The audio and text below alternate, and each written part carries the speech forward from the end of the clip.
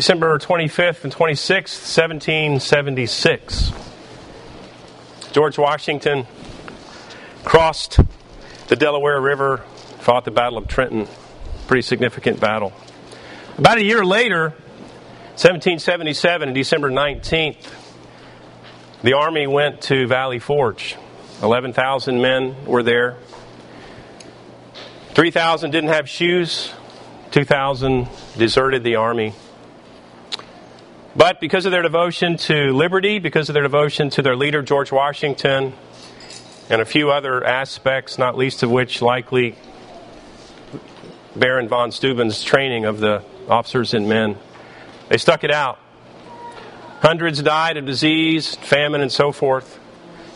They lived through the winter in lean-tos made of brush and other things from trees. Very difficult to watch, I'm sure. And not terribly unlike the situation that Judah and the city of Jerusalem was enduring as Jeremiah was writing his Lamentations. So the book of Lamentations, 5 chapters, all poetry. Today we're looking at chapter 3, which is certainly the turning point of what it is that Jeremiah is being used of the Lord to draw out for the people. And so Jeremiah certainly saw in his day his countrymen and his country reject God over and over again. He saw the land razed, he saw crops robbed, he saw nation after nation besiege city after city. He had seen merciless destruction. He saw the shameless debauchery of the people, unspeakable deprivation, starvation, resulting in people doing unthinkable things. Yet Jeremiah would not give up. He will not write his country or his countrymen off as he cries out in lamentation to God. He calls them to repentance and faith. He calls them to honestly examine themselves. He urges them to allow the Word of God to do its work. He calls upon them to wait on God, not to flee from Him or fight against Him. Sobering words. Jeremiah is attempting to, over and over again, to cast the thoughts of himself and his countrymen upon the immovable and kindly and steadfast loving God. And that's certainly a good admonition for us today. Jeremiah chapter 3 has 66 verses. As you might recall, the Hebrew alphabet has 22 letters. It is an acrostic poem. Each 3 verses begins with a letter of the Hebrew alphabet. And so we see that Jeremiah has written a poem here in our chapter 3 that we'll look at today. And I'd like to draw your attention really to 2 primary ideas that we see in this. First of all is simply the situation as Jeremiah sees it. He reveals to us and shows us in perhaps heart-wrenching detail what things were like on the ground, as it were, for the nation of Judah, for the city of Jerusalem. But then also, secondly, he casts our thoughts upon the omnipotent, omnipresent God, the all-powerful, all-loving God. This God who was always with them, but that insists that relief will come as they look to Him, as they walk in His ways. So not, of course, a demand for perfection, but certainly a command of the Lord to recognize that because of who He is, and because of what He is, and because of who they are, that they must walk with Him, and that's the only way to peace and to joy. And in fact, that certainly is true of us today, is it not? And so what we see here, of course, is something that we sang about in our last hymn, something that we read about in the little letter of 1 John here together, and something that we see here in this chapter in the book of Lamentations. Now, one of the things that I'd like to draw out to you, not only these 2 heads, if you will, of this passage of Scripture, we have again, this idea, what's the situation? What do they feel? What do things look like to them? What are the sensories? What are the sights, the sounds, the smells, the touches, these sorts of things that Jeremiah is getting at? But also what's happening spiritually to them? What does it feel like to them to endure this? And so you see in the poem ideas like, God you've laid this upon us.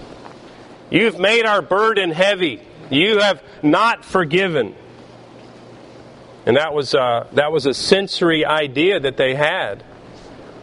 And we can all relate to this. That's what it feels like to wait on God. But that doesn't mean He hasn't forgiven you. That doesn't mean that God has looked the other way. But it does mean that God will continue to insist that you follow Him. This week, associated with my own preparation, I've read through, or really begun to read, if you will, Dietrich Bonhoeffer's The Cost of Discipleship. And in The Cost of Discipleship, perhaps the most noteworthy quote in that entire book is simply this: when God calls a man, He bids him come and die. When God calls a man, He bids him come and die. Now, what did Bonhoeffer mean? Certainly, Bonhoeffer died as a martyr to the faith. But what we see here is Jeremiah being used of God to call his countrymen to recognize that they must die to themselves if they would follow the Lord. They must die to themselves. In order to die to themselves. And then what happens is they delight themselves in the things of God, walking with God and the people of God and the Word of God. As we just read about in the letter of 1 John.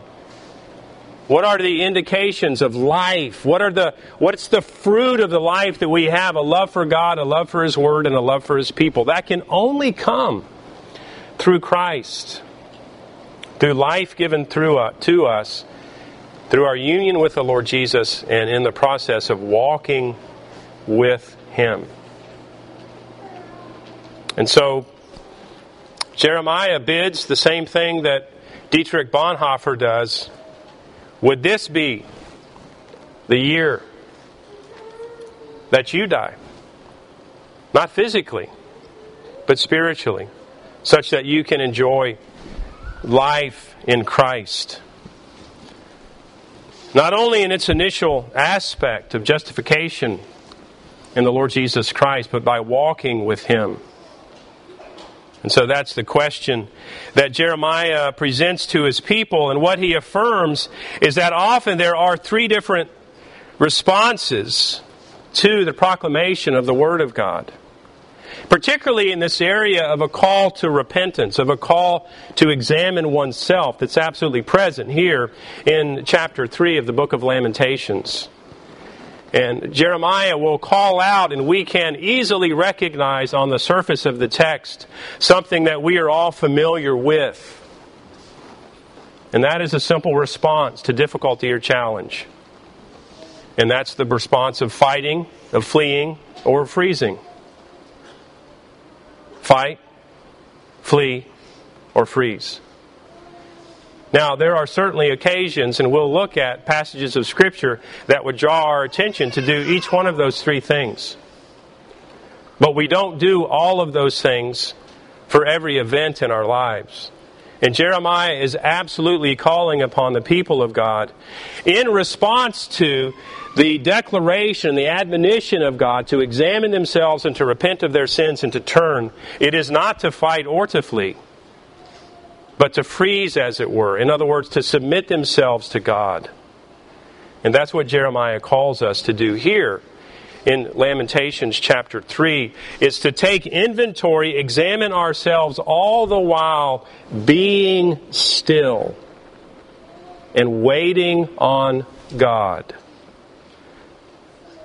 Not sleeping, but actively waiting on the Lord in order to do what? To step into the action of obedience. Not of fleeing, not of fighting. And so that's what Jeremiah is calling us to here today. I draw your attention to Lamentations chapter 3, verse 1 here. And let's look at the situation at hand. We'll look at the first 18 verses of this passage. You heard in your hearing verses 20 through 40. But I'd like to begin today with the situation here in Jerusalem. And that situation is described in the first 18 verses, at least. And what do we see here? What does this feel like to Jeremiah? What are the sensories of this lament as he again watches over the ruins of Jerusalem and doesn't write his nation off? This is the situation on the ground. They sense that they're under the rod of God's wrath. And you'll notice in this passage that all of these things are not attributed to a wicked nation who sacked them. And that's actually absolutely what happened. God uses pagan nations to bring about the judgment upon His people. And that's part of the aspect of the lamentation. How many of us are upset because we hear or we are corrected by or we are brought to a recognition of our own sinfulness by people who are imperfect and ungodly? And what do we want to do? We want to say, God, what about them? And God says, no, this is your story. And that's what we're talking about today. And so we see in this passage, obviously, this God-centric view. But also, we see also a person-centric view as well in other parts, other verses here in chapter 3. But we begin with this God-centric view. They sense that they are under the rod of God's wrath in verse 1. They sense that they're driven into darkness by God in verse 2. Verse 3, that God's hand is turned against them all day long. Verse 4, they see physical depravity. They're wasting away. Again, don't miss the source of this. He has made my flesh and my skin waste away. He has broken my bones. Verse 5, He has besieged and enveloped me with bitterness and tribulation. They take no comfort in second causes. They're recognizing that God is the source of the good and the bad in their lives, and that He is a purposeful God, and that His intent is always restoration. His intent is always a longing for them to delight themselves in following Him. But this is, again, the situation on the ground. They are besieged with bitterness and tribulation, verse 5. God has made him to dwell in darkness. He feels that God has confined him with no way of escape in verse 7. Seclusion in a confined space.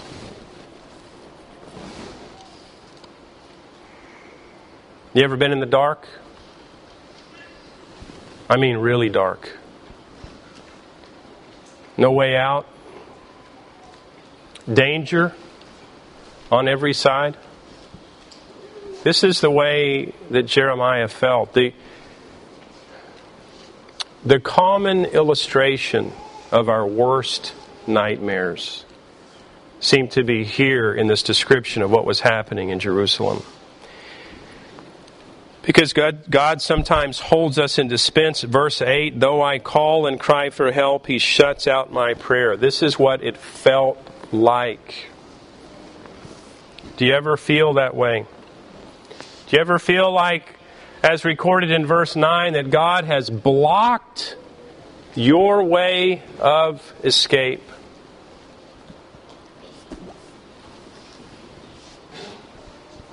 Verse 12, He has bent His bow. He has set me as a target for His arrow. Do you ever feel that way?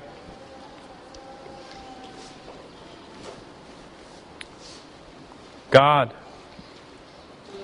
can you go look at someone else today? Can you go upbraid someone else's sins today? Can you go declare the truths of your word in some other place today. But again, we see that Jeremiah is describing the full, if you will, fury, as it seems, of God's arrows. Well, perhaps we should ask ourselves the question, do you not want to be drawn to follow the Lord? Do you only want to be an almost Christian? Verse 17, I've forgotten what happiness is. Verse 14 reveals that he felt that he was the laughingstock because there were many who scoffed at people that were following the Lord. They were simply making fun of them. They had already, it seems, thoroughly rejected God and His ways. Verse 18, my endurance has perished, and so has my hope from the Lord. A bleak picture.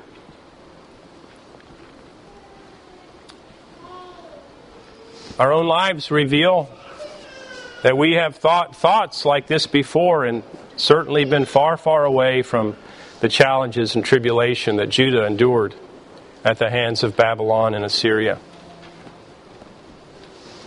But nonetheless, we can argue, of course, from our own lesser to this greater, that God is yet there for us. This suffering is a result of the judgment of God appointed by God for the express purpose of bringing them back to Himself. Most in Jeremiah's day not subdued by suffering. They didn't turn to God. They didn't recognize the chastening hand of God, and they even scoffed at His correction. They scoffed at the humility revealed in verse 16. He has made my teeth grind on gravel and made me cower in ashes. Why don't we repent?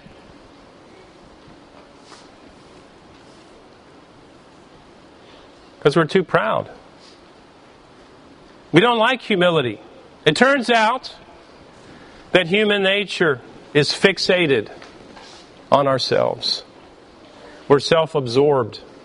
We think somehow that we're different, right? That God has somehow missed the shining star that we are. What did they do? Some fled to Egypt. Others were taken involuntarily, as was Jeremiah. There seemed to be no break in the judgment. All day, darkness, besieged with tribulation, a wasting away, continual scoffing from those who reject God. That's the situation. Wow. Think of it. Appreciate that hymn history that we heard today. The 30 Years' War was no picnic. And to think about the same thing occurred in that day as well. Some fled, obviously some died. No doubt many fought against that which they should have fought for. But there were certainly some who stayed. When we encounter hardships, opposition, questioning of our actions, physical deprivation and hardship, what appears to be consequences of sinful or less than optimum actions, typically our responses end up, as I had mentioned, in one of three things: fighting, fleeing, or freezing. Now again, I'm referring to a response to a call to repent. There are absolutely times in our life, and we should see that perhaps the most notorious illustration for the Christian life is that of fighting. But we want to make sure what we're fighting against. We want to fight against the thing that we should be fighting against, right? There's absolutely fleeing for the Christian. There are times when you should run just as fast as you can. But we're not talking about either of those two things today. We're talking strictly about that which Jeremiah is referring to in the book of Lamentations, and that is coming face to face with the admonitions of God to turn and repent and to follow Him. And there is but one response that's appropriate, and that is the response of freezing, of standing where you are and taking in what it is that God is telling you, and then to march off and follow Him. Let's look at fighting first. And again, this is one of the most difficult things for any of us to do. I will tell you, it is one of the greatest challenges of my life to proclaim courageously and authoritatively the Word of God, and to yet also be a man who's tender and loving, and to recognize that I'm imperfect and I'm a sheep just like all the other sheep are. And we find it to be very, very difficult for us to be, on the one hand, a fierce warrior, and on the other hand, someone who can tenderly and softly recognize what it is that God is doing. Would we be a people who can understand that, who can take on the things of God and the ways of God in the way that Jeremiah is calling his countrymen to? And he's owning his own sin. All of the personal pronouns in the poem in chapter 3 are not they and them. They're we and us and I. Again, as I said, one of the first implications, or one of the first things I should say, that we're inclined to do when facing hardship and opposition, the questioning of our actions in the midst also of physical deprivation and hardship, is that of fighting. That of fighting. Any first-year lifeguard will tell you that drowning people notoriously attempt to subdue their rescuer. People that are drowning think of one thing, and that is air. And when you've got water in your lungs, you will climb over anything to get to air, including the person that's trying to save you. And submitting to a cross-chest carry in open water is not a thing that seems rational to a person that's drowning. And would that we would have an opportunity to receive the admonition of God to repent and believe in the quiet and glorious simplicity of a beautiful tabernacle. But we don't have that option. Nobody does. Just like the Thessalonians, we receive the word in much affliction. And will we turn? And will we follow in that situation? Can we, as a drowning man, submit to the one who will rescue us? I draw your attention to a few passages of Scripture. Acts chapter 7, verse 51, the Apostle Paul, "You stiff-necked people, uncircumcised in heart and ears." This isn't Paul. "You always resist the Holy Spirit, as your fathers did, so do you." Again, what's being called out here is this idea that God is coming and you're resisting. There is fighting. There is fighting against who? Not against sin. Not against Satan, not against the flesh, but against God. James chapter 4, verse 7, "Submit yourselves therefore to God, resist the devil, and he will flee from you." Submit to God. The right response to God is submit, to freeze, to listen. Yes, you resist the devil, but not God. 1 Peter 5, 8 through 10. "Be sober-minded, be watchful.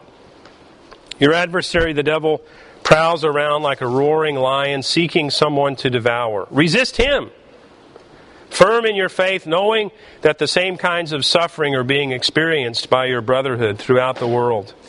And after you've suffered a little while, the God of all grace, who has called you to His eternal glory in Christ, will Himself restore, confirm, strengthen, and establish you."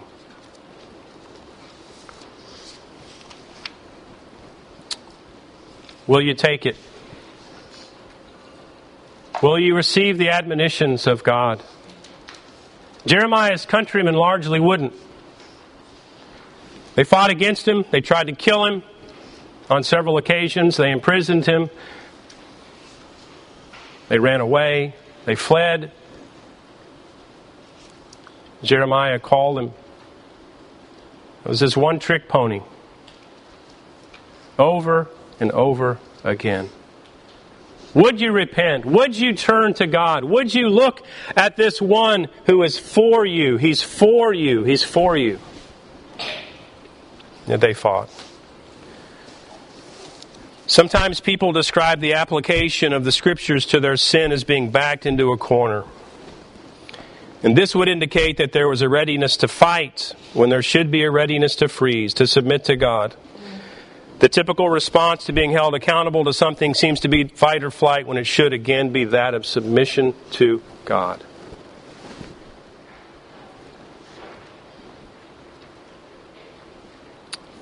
Our next inclination may be flight.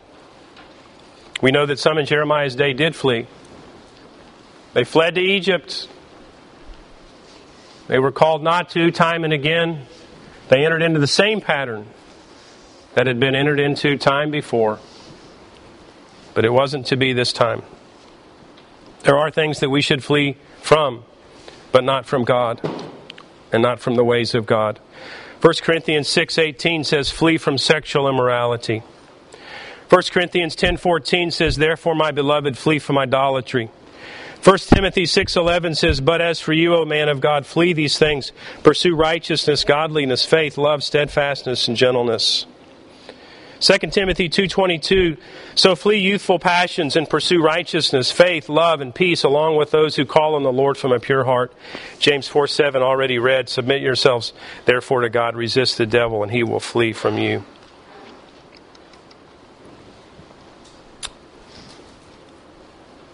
Yeah, we can run. Some of us run pretty well. It's not the time to run. It's the time to stand. Submit. Freeze. It's not the time to fight. It's the time to listen. It's the time to exercise that soft heart. To call upon the Lord that we might hear Him. That we might really hear Him. Through the proclamation of His Word. That we might examine ourselves. That's what Jeremiah is readying these people for. Freeze. Recognize being stress paralyzed is a thing. I'm not talking about that. To obey the Word of God is ultimately to do something, yes. And if you've heard anything from me, you will hear do, yes. The Scriptures are a book of praxis, of activity, but we must know what to do.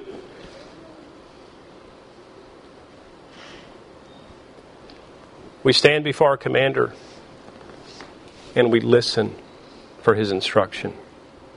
And then we march off. We must listen. We must submit. We must sit and submit to God's instruction, figure out what to do and then do it. For sure, knowing what to do from the Word of God or hearing the Word of God and immediately obeying is best. But will we receive it? Will we listen? Will we do the trial work of honestly applying biblical admonition to ourselves?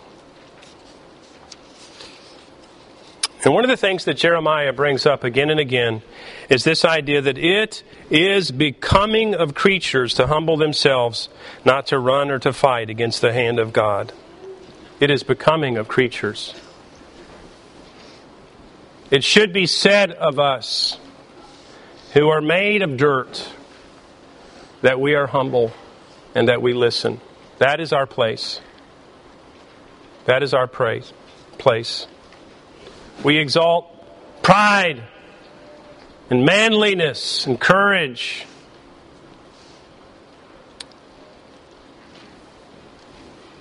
But where's the tender heart? Where's the one who has listened, who sat in the one who's weeping over their own sins? Where is that one? Where is that one who recognizes his own failure and frailty and who also recognizes the strength of Almighty God and His purposes? Where is that one? We should ask the question, where are the men? Yes, we should. But we should also ask the question, where are those who have repented? Where are those who are soft in heart? Where are those who have received the truths of God? Where are those who understand what God is doing? Where are those who have come to a better place of thinking less of themselves and more of God? What did John the Baptist say? I must decrease, and He must increase. This is the story of our lives. And that is the joy that we can have. Let's consider a few passages of Scripture. Romans chapter 8, verse 7. For the mind that is set on the flesh is hostile to God. My point in this passage is to recognize that hostility obviously is fighting against the Lord. For it does not submit to God's law. This mind that is set on the flesh, on those fleshly things. Indeed, it cannot. Romans 10:13. For being ignorant of the righteousness of God and seeking to establish their own, they did not submit to God's righteousness. These are not commendations. There's no place for smug arrogance. There is a place, and it is fitting for creatures to be known as those who are humble. Now, let's turn the corner. Let's look at verse 19. This is certainly the turning point for this poem in chapter 3 of Lamentations. Remember my affliction in my wanderings. Jeremiah calls on God to remember his affliction and wanderings. Verses 20 and 21, Jeremiah remembers God's compassion and has hope as he humbly takes in the admonitions of God to repent and walk in His ways. We see here the soft heart. My soul continually remembers and is bowed down within me, but this I call to mind, therefore I have hope. As we sang, the steadfast love of the Lord never ceases.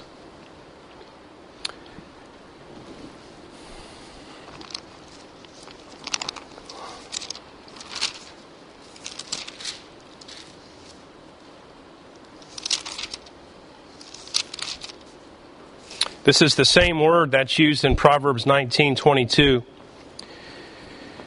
We've mentioned this before. Proverbs 19:22, what is desired in a man is steadfast love.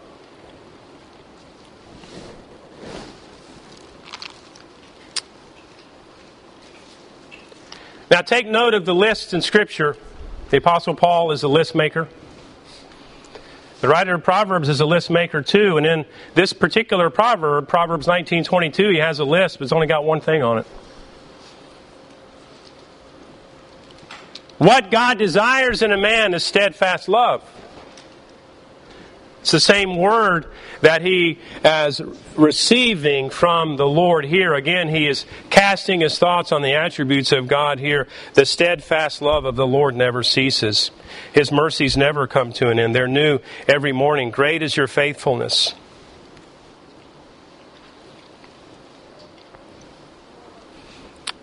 Hope in God cannot be frustrated or eclipsed. And this is also our inclination, isn't it? We can't get our eyes off of ourselves. And even in the hardest of times, we want to qualify what God can do with our own level of faithfulness. Jeremiah makes no qualification. He's casting all of his thoughts and cares on the object of his faith. Your mercies never cease. Therefore, I am in a good place. Your steadfast love I will trust in. It is there. You will remember me. You know where I am.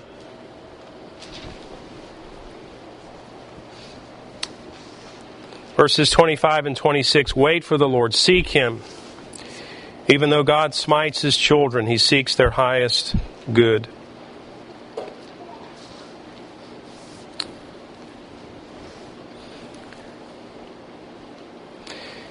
Therefore, men should conduct themselves such that God can carry out His highest good in them. And this is one of the things that Jeremiah is getting at here in the Lamentations. Is, am I positioning myself as an individual under God for God to carry out His highest good in me? We understand that justification, that new life in Christ, is something that God alone does. He initiates the action and He carries it off without asking. But we also know that the rest of our lives with God is synergistic, if you will. It involves our own activity as well as God's. And the question that Jeremiah places before his countrymen is, are you daily putting yourself in a position for God to perform in you His highest good? And of course, all the things that they had experienced to this point were for the express purpose of God entering into His highest good for His people. But Jeremiah is saying over and over and over again how his countrymen and himself to some degree have failed at this point. And that's why they are in the challenge that they are. So take it in verse 22. Again, the steadfast love of God never ceases. It never comes to an end.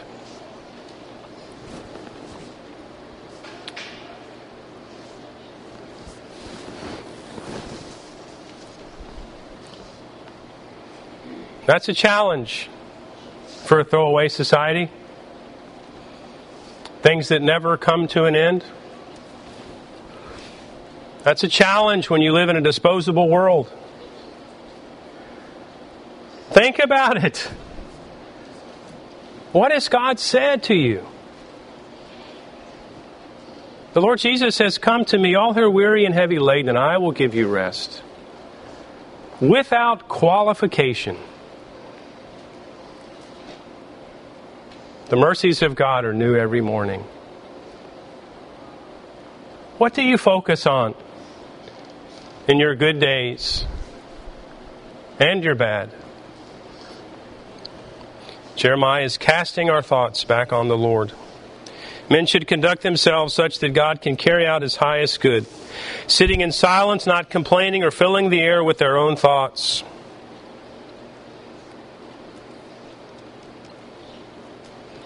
There's no end to that, is there?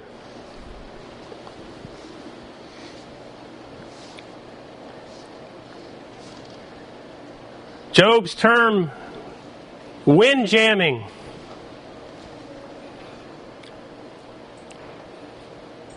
All of this stuff over and over and over again. What about God? What's the truth about God? That's what we need to hear. Not your cotton-picking theoretical theology. What does God say? Who is God? What has He promised? Where is He today?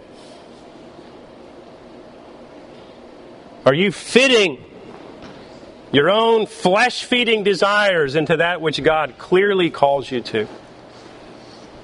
Jeremiah is calling his countrymen back to this. Verse 27, it's good for a man that he bear the yoke in his youth.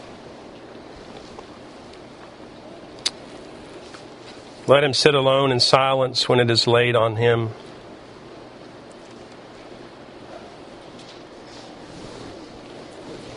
You older men, the point of this passage is not that in your younger days you had it hard and now you deserve to have it easy. That's not the point of the passage.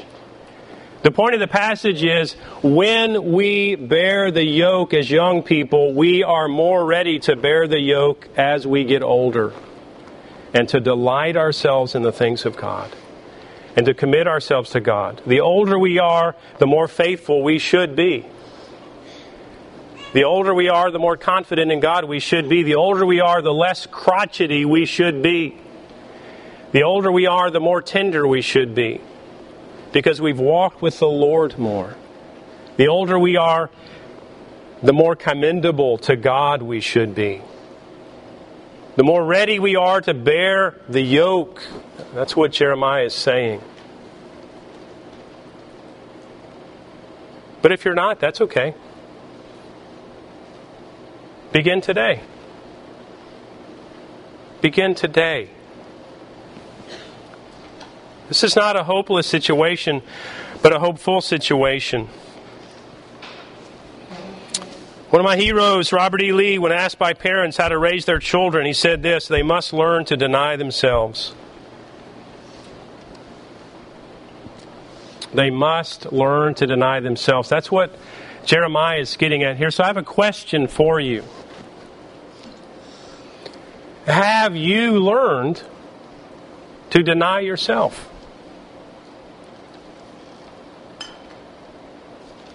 Now, this is a very difficult thing. Made more difficult by the fact that we often live our lives based on little hearts and likes and our Facebook friends and all of these things. You see, because we live in a world that is literally fixated on flesh feeding. And yet God calls us to deny ourselves. He calls upon us to recognize that the real joys and delights in the kingdom of God have to do with loving others well and forgetting ourselves. And in that is fulfillment. Jeremiah is talking to a people who long to be fulfilled, but they demand it on their own terms. And they'll never have it. Never. It will slip through their fingers day after day after day. Because their Creator has made them in a certain way that they insist that they have changed. And they'll do it their way, and they'll go their way, and it won't go well. Verses 31 through 33, the Lord will not cast off forever, but though we cause grief, He will have compassion according to the abundance of His steadfast love. There's the word again. He does not willingly afflict or grieve the children of man. When God causes grief, only His restoration will suffice. The comfort of the world will not suffice, though we try again and again. If God crushes in order to restore, only He can restore. There are no substitutes. This is an important point.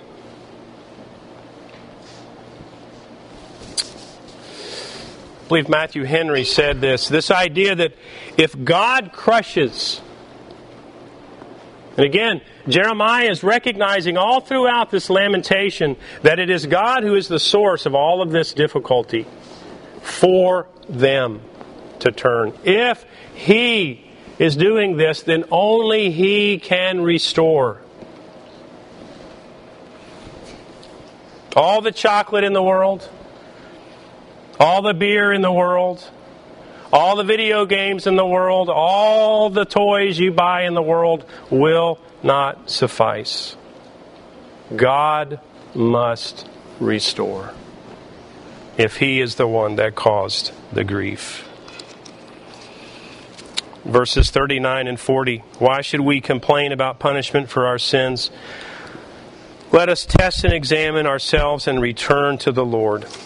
Jeremiah is calling us to have a serious examination, to reflect on our past lives. We should search and try our own ways. We have plenty of work to do. Have you ever noticed how it seems that other people's faults really get your attention? I mean, have you ever noticed that you've got a list of 3 different ways that they can fix their lives? In the back of your mind, have you ever noticed that? And have you ever noticed that in the midst of all of your plans for other people, that the problems that you have, if you examine your own life, those seem to pale in comparison to the difficulties that others have, that really your stuff is no big deal, that people shouldn't really be worried about it at all, but that you've got, again, that God has saved them and you have a wonderful plan for their life? Have you ever thought about that? God saved you and I have a wonderful plan. But one of the points that Jeremiah is making here is that we have plenty of work to do in our own houses. We have plenty of work to do in our own lives. That doesn't mean that we don't love each other well. And certainly this hesed, this idea of steadfast love for us, has to do with a growing desire and application of living more transparently and open, not lying about who we are to ourselves, being open to the sharpening that must occur with brothers and sisters in the Lord Jesus Christ. But there's work for us to do, plenty, in our own homes. Self-examination. Not morbid introspection, but nonetheless self-examination that has as its focus the steadfast love and glories of God. Our minds are little factories of creators of reasons why our situation is different than what's described in the Bible. Or why my anger isn't really that big deal. Or why I deserve this indulgence. Or this is why people should think I'm great. Or why don't people think I'm great. Or I'm tired of serving others. Or I really deserve better treatment. Is that where your mind is? There's no way out of that. It's a dark room. And God has locked off all of the escape. He's calling us to submit to Him, to look to Him, to repent and follow Him. Perhaps one of the most tragic things is that Jerusalem was to be the city on a hill for the nations, that they were to be a herald of good news. They were the mouthpiece of God. They were the exemplars of godliness, and oh, how they have fallen.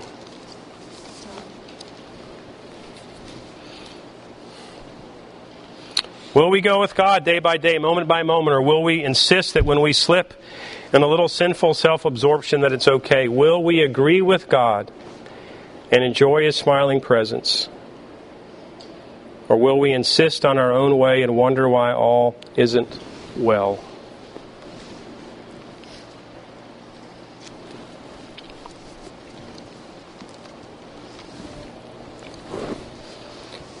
Let's say it together. Verse 22.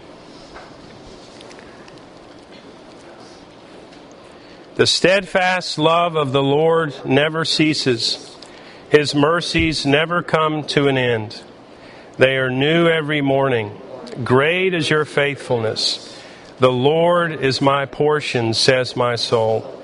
Therefore I will hope in Him. Are you satisfied with the steadfast love of God? Are you satisfied to be laid open by His living Word, such that you can enjoy more fully the steadfast love of God? Are you satisfied to affirm your own sinfulness and need not only of a Savior and justifying faith, but of a continual union with the Lord Jesus, such that you can be used as Jerusalem was to be used in its day, as a city on a hill? Let us pray.